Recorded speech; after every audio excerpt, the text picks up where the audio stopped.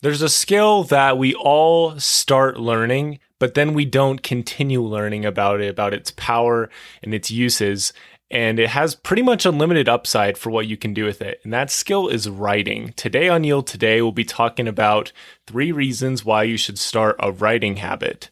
And as always, if the podcast is helpful for you, definitely follow the podcast. Reach out to me at Yield Today F. Dallin Podcast on Instagram, and I'd love to continue the conversation. With that all said, let's get started. Number 1 is documenting your journey. This is something that Tim Ferriss does really well. He has all of his fitness workouts, jotted down and everything. And so if he wants to get into a similar shape as he was during a time when he was in really good shape, he'll just go back to those journals, see what he was eating, how he was sleeping, how he was working out. And so you have all of that information. And for me, I've kept pretty good track of my college career and things I've learned and things I've tried. And so if I want to go back to a certain mindset and state of mind and overall effectiveness level, I can go back to some of those journals I wrote and see some of those things that I did that maybe I'm not doing now. This is also really valuable if you want to turn your content into a potential income source or just to help out other people by sharing it on the internet for people, which I would personally recommend because it shows your journey. It helps people see like how far you've come. A good example of this is with my gaming YouTube channel. I really wasn't that great at talking, and fast forward to now, and I talk all the time, and I actually love talking and just love getting to know people and connecting with them. And so, having a way to document the journey is invaluable because there'll be times when you want to know, like, what was I doing? How did I get past that moment? And if you have it written down, you're good. You're good to go. Number 2 is clarity.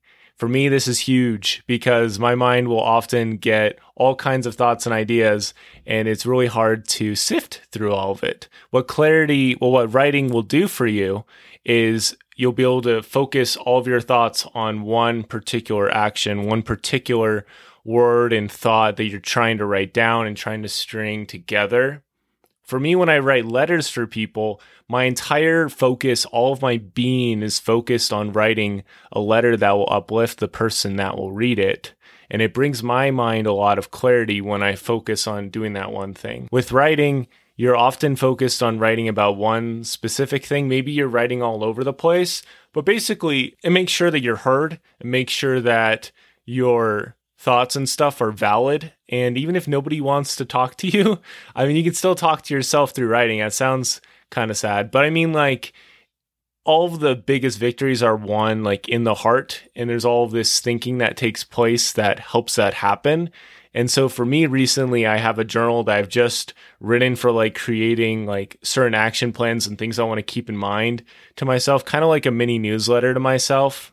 And that's been super helpful of giving me some clarity, rereading those things, getting inspiration from them. And that's the last thing is inspiration. I can't tell you how many times I've gone back to something I wrote, poetry, journal, and I've just had so much perspective and so much love for my old self and compassion. I'm so glad that you took the time to write this down because that was not easy to do, but you did it anyway.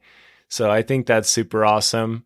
And it's just awesome when you're able to provide that for yourself. And I like this analogy I came up with recently of how a journal is kind of like an insulator. It's like you're keeping all of this stuff really warmed up. Maybe it's rice or whatever. You're keeping it nice warmed up. So when you need it, it's all ready to go for you. And that's how all these thoughts that I've written down in my journal and other places are. It's these concentrated thoughts that were written in the heat of the moment and can help me to seize the next moment and to make the most of it. And they help me have clarity. So all of the clarity that I've had in those moments, I can go back to it in those moments when I'm not feeling so clear.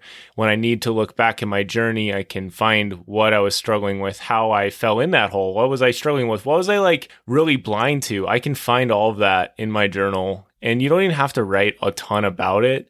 You just have to write something, and you just have to have thoughts of what happened in the day and things you learned. And there's a lot of ways to journal, but inspiration is huge. And I've gotten tons of inspiration to keep going and to keep learning and to keep trying new things from writing in my journal. A couple good examples of this are Becca Champa, Thomas Champa on LinkedIn. They're both rock stars. They, write about things they're learning and trying out, and I really admire them doing that. And there's so many other people that are doing that too on LinkedIn and in blogs and stuff. And it really does help you keep going when you're able to look back and see how far you've come. So I hope that this episode was helpful for you. It's kind of a quick one, but again, those 3 thoughts were documenting your process, clarity of mind and thought, and having inspiration to keep going. And writing has definitely done that for me. It's also done a whole lot more. So if this episode was helpful for you and you'd like me to make a sequel, I'm more than happy to oblige.